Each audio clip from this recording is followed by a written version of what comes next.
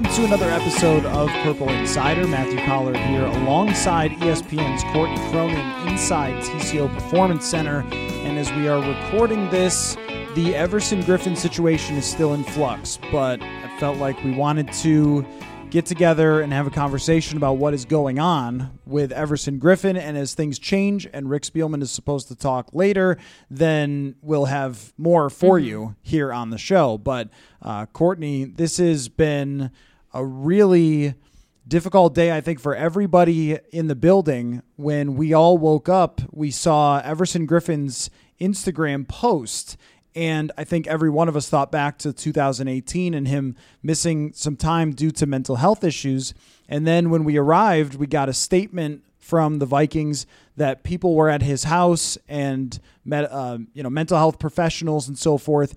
And so I think our first impression was, okay, well, they're dealing with this and we'll see what happens. And now as we speak, Everson Griffen is still inside of his house and the police are there. Rick Spielman is there. The Vikings personnel are there. And it is a very scary situation for someone who has seemingly gotten things back together in his life and who has played extremely well this year and has talked on multiple occasions about how he was in a good place. But clearly that is not the case. Yeah, and there's a lot of things that you want answers to that you just don't have answers to yet. So you have to get answers to what you can right now. And what we know right now is that he's alone in the house. That is what the police news report from the Minnetrista Police Department said. So his wife and 3 children are not there, which is a good thing because he did fire a gun in the house. That is also what the police incident news report, whatever you want to call it. I know there are a lot of people out there who are being very critical of reporting right now and just of what things are being called, semantics and all of that. I encourage you all, have a little bit of grace with this situation because of how fluid it is and how tough this is to cover, considering this is an active, standoff situation between somebody who is armed and clearly going through something, a mental health crisis, and people trying to get him to come out who just want to see him safe. So what we know right now is that the Vikings put out that statement. They had people over at the house in the western suburbs of Minnesota where Everson lives since 7 a.m. They've been dealing with this situation. And I woke up this morning early and saw the post, while many of them were still up, where he had a post on his Instagram story where he said that there were people in his house trying to kill him. The video, which has now been deleted, was incredibly scary, of him just talking to no one really in particular, but talking about a 45, I think it's 45 caliber gun. Is that what you call it? It's a pistol. It's and he said that he owns it. He has it registered. He wanted to make sure that part was clear for some reason. And then, he threw Dalvin Cook's name into it. So, of course, when you drag another teammate into that, there's going to be questions on that too. Cook talked to us, said he doesn't know why that happened. And, of course, there's going to be these questions asked because it's just a really weird situation and it's a scary situation. You hope first and foremost that he's going to be all right and come out okay from this. But when you bring it back to what we do as reporters, we are football reporters, we're human beings too. You have to ask the questions about, well, where does he stand right now? Certainly his health, and what we know now, his health is first and foremost, no matter what. But, if you're expecting Everson Griffen to play this week, absolutely not, in my opinion. That's not going to happen considering the circumstances. Right. And when we got here and talked with Mike Zimmer, we were not aware that it was and I guess I don't know of any other word to use, but a standoff situation. Yeah. That's the only way. Unless it's not a hostage situation, right. Although he is, kept keeping himself in the house. He won't come out, and they don't want to, make it worse. Right. So we didn't know that when we got here. All we knew was the Instagram post, and when we talked with Mike Zimmer, Sam Ekstrom asked Zimmer, "Is he safe?" And Mike said, "I don't know." And that's terrifying. Yeah, when he said it like that, that let us know in that moment it was an ongoing situation. We had no clue before any of that. So again, there are a lot of people out there who, got furious with me for asking the first thing about what is his status like with the team for Sunday. This is football. We cover football, and we had no clue that this was an ongoing situation. Right. Certainly, you're worried about this man's mental health because this has been an issue before with this team for the entire 2018 season. That had lingering effects too when he came back of how's he going to be? Is he okay? Is he getting the help and the treatment that he needs? And now seeing it happen again is just really sad. And you hope for the best. You hope that you don't have a tragedy coming out of this, because that would just be the worst possible resolution to any of this. And as we are recording this, we still have no resolution. Right. And that's the hard thing about doing this as we do with this medium, with podcasts, because things can change quickly, just like when we talk to Mike Zimmer and you ask him about the football part of it, because at that point it's just an Instagram video. And at that point we had no idea that he was in the house, locked in there by himself and wouldn't let anybody in. Right. So I think that the context matters, but it also sort of speaks to how difficult things can be for people to follow when it comes to breaking news situations, and how there was once upon a time in journalism school where it was, hey, let's take it slow on these things and, not be quick to react or quick to report something unless you're sure or whatever else. But now people want answers instantly. And so you're trying to get answers of like, what does this post mean to his football status? Mm-hmm. And that was before knowing what was going on outside with Everson Griffen. So now, unfortunately, this is a huge part of this game on Sunday against the San Francisco 49ers. And of course, you and I have covered Everson Griffen for a long time. He is a heart and soul type of player that has respect from top to bottom in the NFL, in the building, and you could see how shaken Mike Zimmer was. It was very clear that Mike Zimmer was not in a great place. No, and I think Andre Patterson in his own right was not emotionally, like he wasn't emotionally here, because this is clearly something. I know he said he was trying to compartmentalize and he lost his mother earlier this season, and that you just kind of have to keep going in the moment when you're in this building. Like when you exit the building, real world problems come into play, but he's trying to keep his room together. And I empathize with that, because I saw that defensive line unit out there. It's very thin. You have 4 guys right now who are capable of playing defensive end. Apparently they, I believe I just saw a report that they might be signing to Sean Bauer. Yeah, so Sean Bauer is coming back. The return from the Patriots practice squad. But that shows you how thin they are right now. Right. And Patterson's trying to do what he can to keep that group together before, a situation like this can really shake a team to its core. Think about what happened when the players, before the media and anybody else knew, they all knew what was going on that Buffalo game. Yep, Why do you think they played that way? Because they were shook after going through what Everson went through and everything else. Now he's trying to keep them together so something like that doesn't happen again, because, bringing this back to football and what we do, they're a 500 team right now. This is a pivotal game for them to not fall off track and get behind the 8 ball. And, they're doing it without their entire starting defensive line. And that's a really tall task against such a team that mixes it up in the run. They do a lot of misdirection stuff. They use a wide receiver as a running back. Like, they do a lot of really creative stuff, which helps them offensively. And I think your defensive line, when you look at it, has a very, very tall task ahead of it. And they've already been moving pieces around. Sheldon Richardson spoke with us today after his big game against the Packers, because he was already moving out to defensive end because they didn't have Kenny Willekes. Yeah, let me just back up 1 second. When it comes to a situation like this, before we get into even more about how it affects the matchup, I thought it was really something to see the players, Andre Patterson and Mike Zimmer, tried this, but he's just wears his emotions on his sleeve type of guy. I get that it's football culture to be like, look, next man up, man. Who cares? This is a little different. It's not an ACL. Yeah, this is very different. Everyone felt bad for Danielle Hunter when he went down. Sure. But Danielle Hunter will be okay. Like, he'll go on with his life.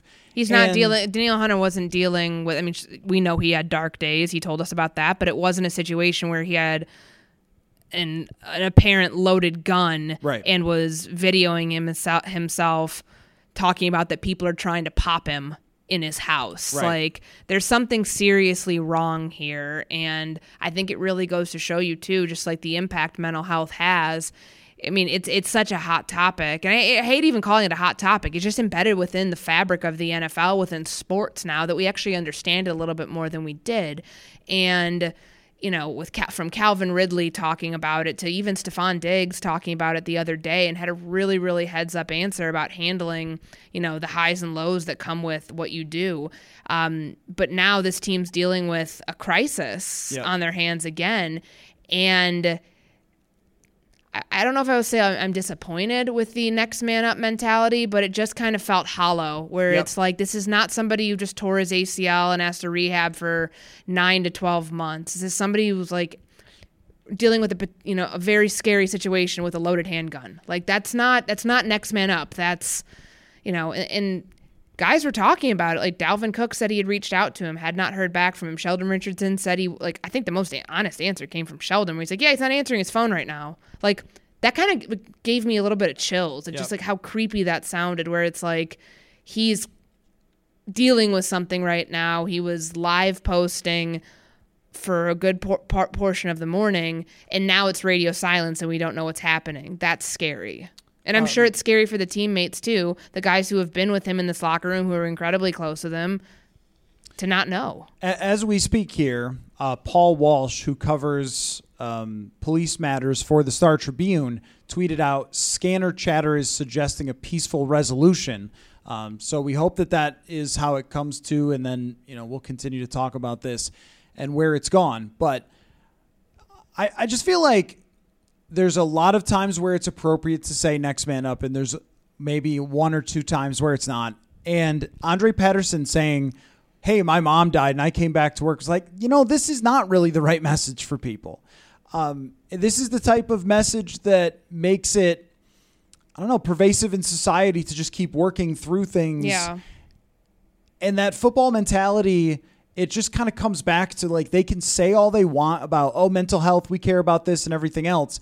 But then as soon as something is really shaking everyone in the building, they can't even admit that it is. And I know they don't have to come out to us and, you know, shed their tears and everything else. They can feel how they want to feel behind the scenes as opposed to in front of the cameras. But at the same time, I just felt like, you said hollow. I just felt like it was maybe not the right tone to strike when it's something so serious about somebody that they all care so much about. It's like, look, no one's buying this. And also, what does this accomplish by saying this? That's all I wanted to bring up. It's like, you in society, don't act like them, because that is a ridiculous approach to something like this. And it's okay to admit that things are bothering you while you're having to go do your job. And it's not, I think the football side of a lot of people are, it's going to give can't give the opponent any advantage. They can't see that catch us with our guard down. We cannot allow them to look at us and say, oh, they're weakened right now because they're dealing with this, because their mind is elsewhere. Like, that is such an antiquated way of looking at things. Yep. Like, you're going to be prepared one way or the other. And if you're shaken, you're shaken. Like, I don't see, if you're not a human being if this does not shake you to your core, realizing that this person who was just in the building was just playing a football game, had come back here, before he posted a pretty aggressive Instagram post, before all this happened, there was one that came before the Green Bay game that was littered with a lot of language that was asterisked out because it's bad words, and said he was just angry and all this stuff, and then he deleted that. And then there was a post before that, which I believe is still up, where he was talking about how he's in the best mental space he's ever been in. That's a little scary when you see somebody post that, and then however many days later, they're in a effective standoff situation with the police, which, as you were saying, Paul Walsh, I'm looking at his Twitter account now, says that it's suggesting a peaceful resolution. So hopefully that's the case. But, you know, the dialogue and discourse around something like this needs to be less football-y and more, you know, like let's change the whole thing. Yeah. Because, but then, and the flip side of that, like, people are gonna be like, well, then Courtney, why the hell did you ask the question about what's his status for Sunday? Well, that's because we didn't know. We what was did going no on clue yet. what Yeah. was going on. If Yeah. we knew this was an active situation, then we wouldn't have approached it that way. Right. We didn't know he wasn't safe. Right. Yeah. And now that you know that he's still, like, I don't know what happens with him from here on out. I don't think that he's probably going to play the rest of the year. I don't see how you can. I really don't. He needs to focus on himself and getting right, because something's not right now, very clearly. Yep, I agree. I just thought it was the wrong tone to strike if you want to be the organization that cares about mental health, but then comes out and says, well, we got a defensive line to coach. Like, I don't know. It just didn't feel right. But there is no real model to talk about something like this that's such a unique situation. So again, like you said, we both covered Everson Griffen for a long time. He has been a heart and soul type of person and player for this organization. And hopefully that it turns out that he can focus on himself. But now on to the football part of it, which, like you said, I mean, this is a huge part of it, because this game holds a lot of people's, maybe even careers, in the balance of the difference between winning and losing this game is so significant with your playoff chances, and not having Dalvin Tomlinson because of COVID, which Mike Zimmer announced that he is out for this week. So there was a possibility it was a close contact. It's not. He tested positive. He has COVID and he's unvaccinated. Right. He's out. He's unvaccinated. And so he won't play. And Everson Griffen won't play. Your only guy who has really any real experience in the NFL of being good at football is Sheldon Richardson. Tashawn Bowers coming back. Who knows how much he can play. Now you have Patrick Jones, James Lynch, Armon Watts, and not a whole lot else versus maybe Kenny Willekes. Probably Kenny Willekes, right? Playing his third game or second game of his career. And by the way, the San Francisco 49ers rank 4th in the NFL in run block grade from Pro Football Focus. The Vikings have already lost to number 1 and number 3. That would be Dallas and the Cleveland Browns. This team will stay with the run. They will. They will continue to do it. They are not like the Chargers, who got a little nervous about continuing to run the football and then felt the need to throw it downfield for incompletions and ruin their drives. This team will continue to just pound and pound and pound and pound. I mean, this makes this matchup so difficult. Yeah, I mean, your front seven, you're putting so much emphasis on your linebackers this week, and fortunately, it looks like all of them are healthy at this point. But when the time we're recording this, we don't have the injury report out. But Anthony Barr was practicing, Eric Kendricks was practicing, Nick Vigil was practicing. It looked like they had the full depth of their linebacking core, which against a team that gets so creative with their run game, and they were kind of down at the beginning of the year, and there were points of October where it's kind of like, well, what are they doing? Like, what kind of offensive identity do they have? Well, they figured it out. And a lot of that is that they stick with the run and they commit to it in really creative ways. And they use a screen game and they do all these other things that make them so dynamic in that respect. And now that your defensive line has taken such a huge hit, the guys behind them, if you're going to be in base all day, are going to be you're going to have a tough task. Sam Ekstrom here, wondering if you're stuck on your company's injury report. In an unfortunate situation like that, it's good to have someone in your corner. That's where Kemet Sanford and Kramer Law can help you understand your rights under Minnesota's workers' compensation laws. There's enough uncertainty in our lives nowadays that the last thing you want is to feel helpless if you wind up in a bad situation after a workplace injury. Kemet Sanford and Kramer will fight for you if there's been a wrongfully denied work comp claim so you can get the benefits you deserve. If your claim's been accepted, they help with rehabilitation disputes, medical disputes, help you get a second opinion, and ensure you're getting all the benefits you're entitled to on an accepted claim. Kemet Sanford and Kramer will provide you with dedicated and experienced disability attorneys that have secured their clients tens of millions of dollars. Our good friends Mike, Pat, and Evan will handle all that messy legalese to and from the insurance company about your claim, while you focus on what's important, your recovery.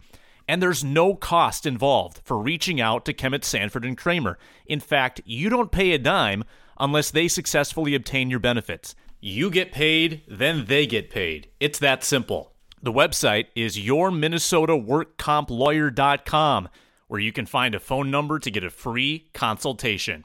This is an attorney advertisement from Kemet, Sanford & Kramer, your Minnesota WorkCompLawyer.com.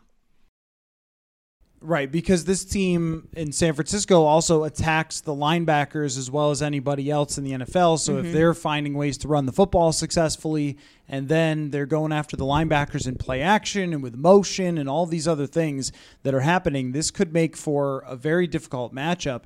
And when you look at San Francisco's offense the last couple of weeks, and I know it was the Jaguars, but it's just been very impressive. It was very impressive against the Rams, very impressive against Jacksonville. And with Jimmy Garoppolo healthy, they're just a different football team.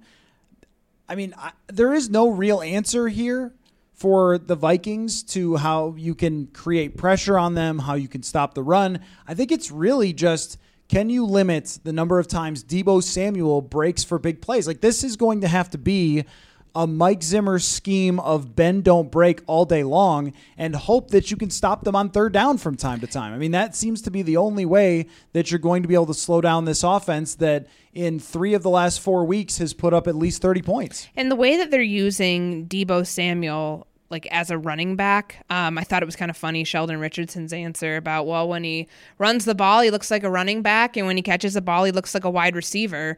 You know, they use him as such a utility piece within their offense that makes it really dangerous. Like, you can look at a stat line and be like, oh my God, why do you have 1 catch against Jacksonville? Well, look what he did in the rushing game. Like, if he goes over 100, do not be surprised this week, considering the depleted defensive front that the Vikings have, and that this would probably be the week that you can scheme up those runs. And, you know, they got to, you know, I think it's, you know, their rookie draft pick, what is it, Elijah Mitchell, he's still dealing with the finger, so he might not play, but Jeffrey Wilson and Trey Sermon did pretty darn good in his place. They kind of balanced the whole rushing attack out last week behind Deebo Samuel. Wilson had 19 carries for 50 yards. Sermon had 10 for 32. They can get quite a bit out of their backup guys and their running back, or their wide receiver turned running back turned, you know, Swiss Army knife. Right. Yeah. I mean, I kind of compared him to Percy Harvin. I think that Deebo Samuel is that kind of explosive weapon for them, and they're just getting their offense together at the right time. I mean, they have only had 1 game this year, San Francisco. No, I'm sorry, 2 games where they have not gone over 100 yards rushing. And in the last 2 weeks, 156 and 171. They are running the ball well. And I don't know if the Vikings have any solution to stopping that outside of trying to load the box up and hope you can fool Jimmy Garoppolo every once in a while. But the reality of this game now becomes, we've been discussing Kirk Cousins and Justin Jefferson and Adam Thielen and throw the ball downfield, and Mike Zimmer talked even more about it today, how his conversations with Kirk Cousins have been really helpful in giving Cousins more confidence and all those things, which, of course,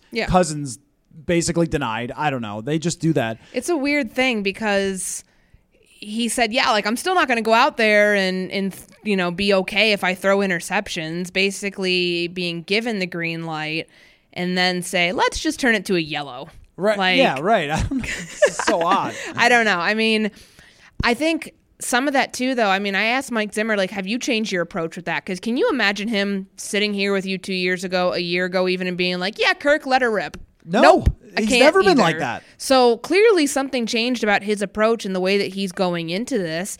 And he doesn't necessarily think it's that. I think he doesn't want to come out and say, like, I took the handcuffs off my quarterback so he can throw, you know, openly and do whatever he wants to do. It's just that their relationship has changed. So Kirk's more comfortable now. Maybe the relationship with Zimmer, I don't think Zim wants to take too much credit for it. In terms of the relationship, their talks is like all of a sudden led to a better quarterback in terms of being aggressive. But I think it's fair to say that it has. You have the support of the head man who has, you know, undermined you in a lot of different respects the last 3 seasons before now. That probably feels pretty good because you know you're in a good spot with him and you can do less wrong than you've done in the past, because before Kirk could do no right. Like, that's just kind of how it came across, where he's damned if he did, damned if he didn't.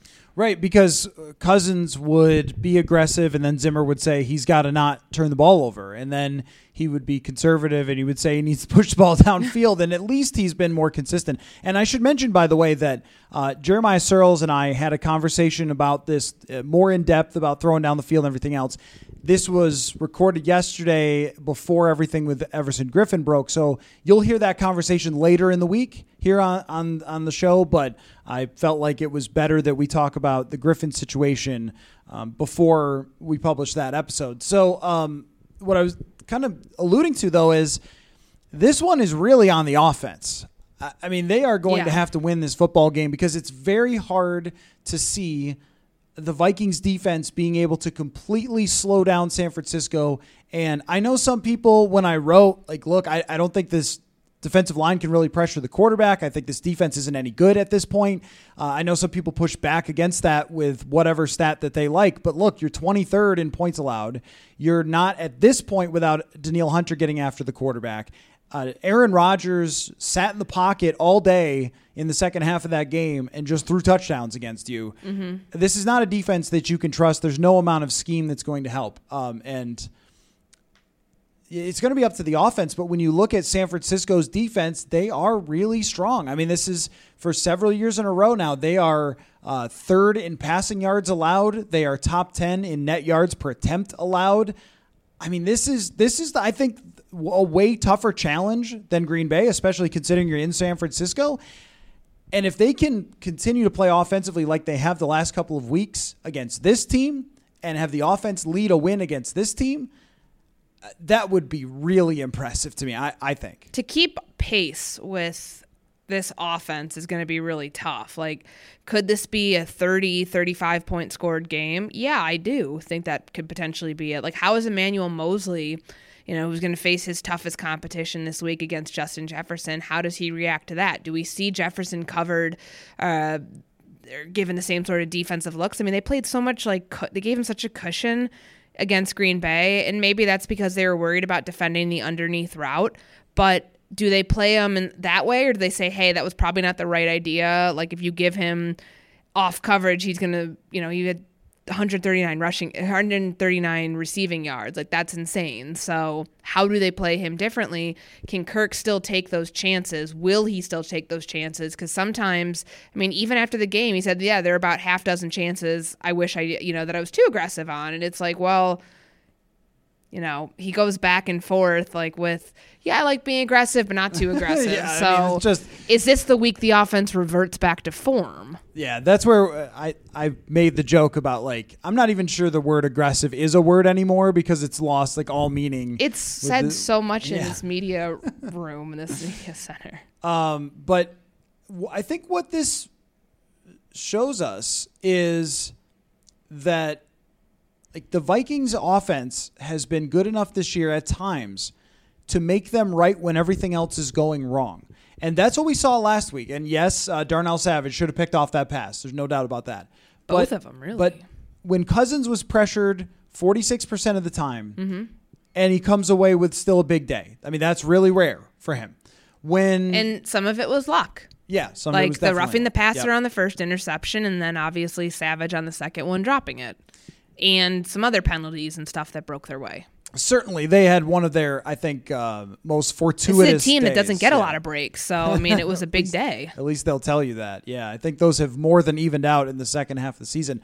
But when you can hit on those big plays, you can make everything that's wrong right. Mm-hmm. If your defense is struggling and they're giving up long drives, which they probably will against San Francisco, you can make it right with big plays and response touchdowns. When you give up a 2-score lead to Aaron Rodgers and you're losing late, you can make it right with a last-second drive where you hit Adam Thielen and where you hit Justin Jefferson and where you make plays. I mean, that's why we've seen before.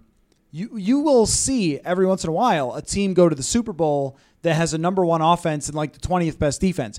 Very rare. You have to go back to probably 2015, but even in the last 20, 30 years of the NFL, it's pretty rare that a team has a bad offense and a great defense, because great defenses can only make you right so much, as opposed to offenses that can help you overcome everything. So this, to me, is a game that is when you talk about, are you going to sign Kirk Cousins and everything else? Are you going to give him an extension, all that? I mean, this is one where if you win and you're kind of like a lock at that point, right? I mean, it almost becomes that, because that really would show that with the right mentality, you can drive success throwing the ball in the toughest of circumstances.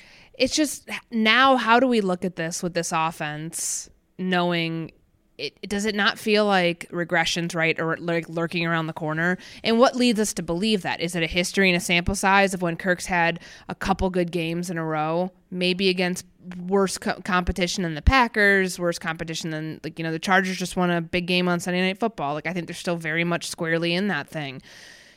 How is he leveled off after that? Like, at what clip can this continue? Because 21-2 is a great touchdown to interception ratio, but the reason that it's so low is because he wasn't taking a lot of chances. So now that you give him the green light to do it, will he actually do it? Because that's the thing. That's the push and the pull with Mike Zimmer. It's like he doesn't want to let him have the keys to the Ferrari completely.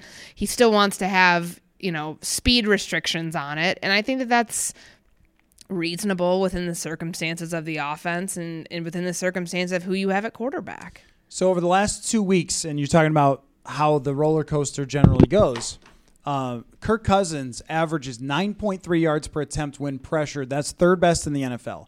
That's just over the last 2 weeks. Mm-hmm. Now, when I search this over the entire regular season, you get very different results for Kirk Cousins in terms of yards per attempt when he's pressured. I am scrolling down all the way to 30th in the NFL at 5.1 yards per attempt for the full season when he's under pressure. That's the thing you'd be concerned about here when the other team has Nick Bosa. The other thing is teams are figuring this out, that if you move really good rushers over the center, that you're going to get into the backfield. And you even wonder, if it is Mason Cole that you're facing versus Garrett Bradbury. We saw what Kenny Clark did. Right, exactly. So I want to look here to see what Nick Bosa did in terms of moving around. But I feel like a lot of teams have started to do this. I think that there's a case for, they could regress, but it's not guaranteed. I mean, it's on your shoulders, really. I mean, it's Jefferson and it's Thielen and it's Cousins. And if you want to win this game, you guys have to go win this because you're short everywhere else. Yeah. No, I mean, there was no doubt in my mind in that Green Bay game that they were going to have to score just about every possession that they had in the second half because the defense was sputtering. I mean, the Chargers drive, the Chargers come out on offense to start the third quarter. Defense looks obliterated, 10 plays, 75 yards, 6-7 minutes.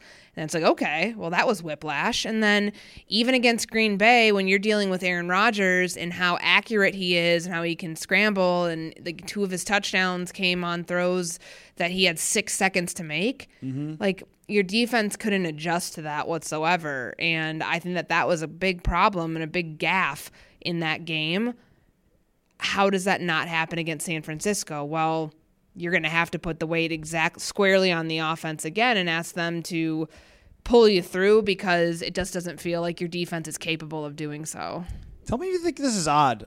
So, by the way, Nick Bosa has moved both sides. It kind of depends on the game, which is interesting, but they might have Dee Ford back also. Yeah, I was looking that up too. But there's a very odd quote from Kyle Shanahan when he's asked about Trey Lance and Jimmy Garoppolo. And he said, I think we've made it clear that Trey is our guy of the future, which is such an odd thing to say before a huge game in which you need Jimmy Garoppolo to go out there and play against the Minnesota Vikings. Kyle Shanahan has some odd things that he says, I think, publicly sometimes. That's a weird one. But that's the other part of it, too, is Jimmy Garoppolo, I think, is a good quarterback, just in the same way that Cousins is. I think he's got a little more gumption, or at least has in the past, than maybe Cousins has. But it's not impossible for him to have a tough game.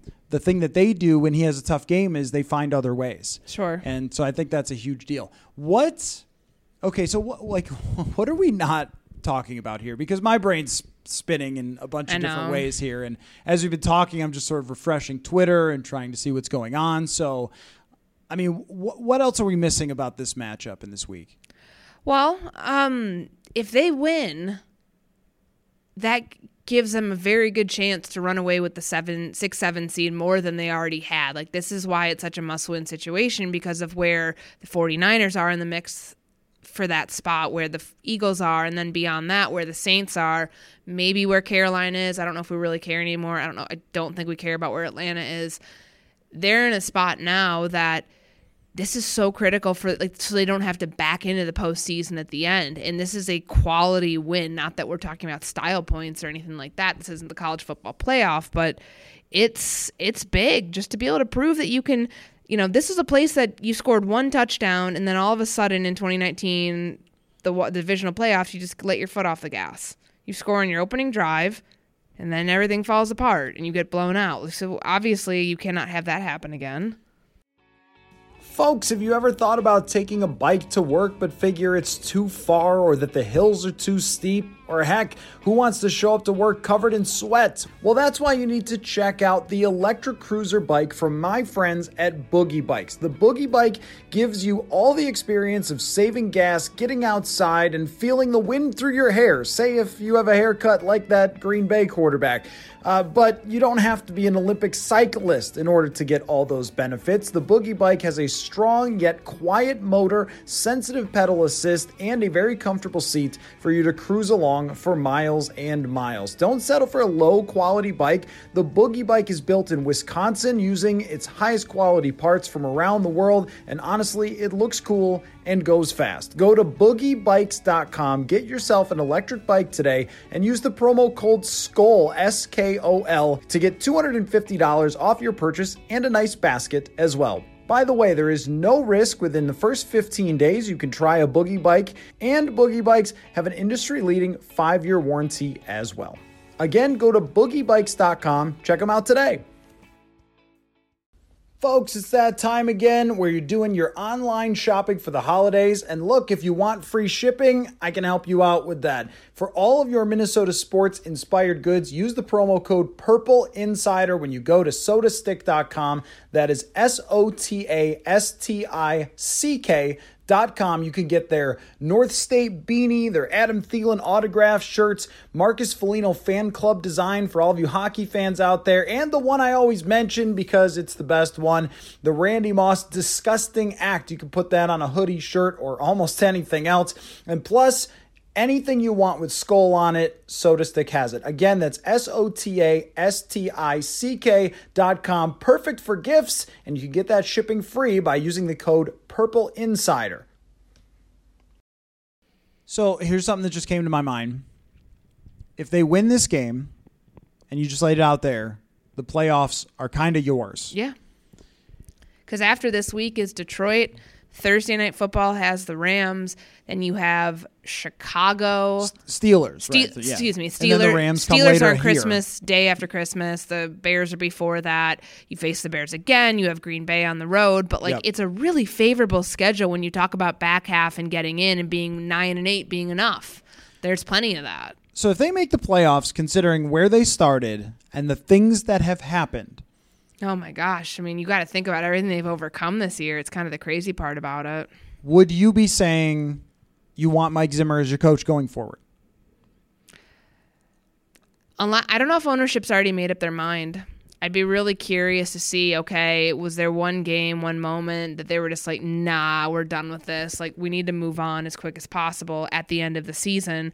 Or is Zimmer truly coaching down to week 18 for his job? Now, I think we really only need to see about like one or two more games before the conversation of Kirk Cousins and the extension becomes readily apparent that it's going to happen. I mean, it feels like it's going to happen because even if but they have to make the playoffs with him and win a game in order for it to happen, in my opinion. So as far as everybody else, yeah, you are coaching for your job. You're coaching for your future, even if you do have time still left on your contract, because it's a win-now league and teams want to be able to keep up with others doing that.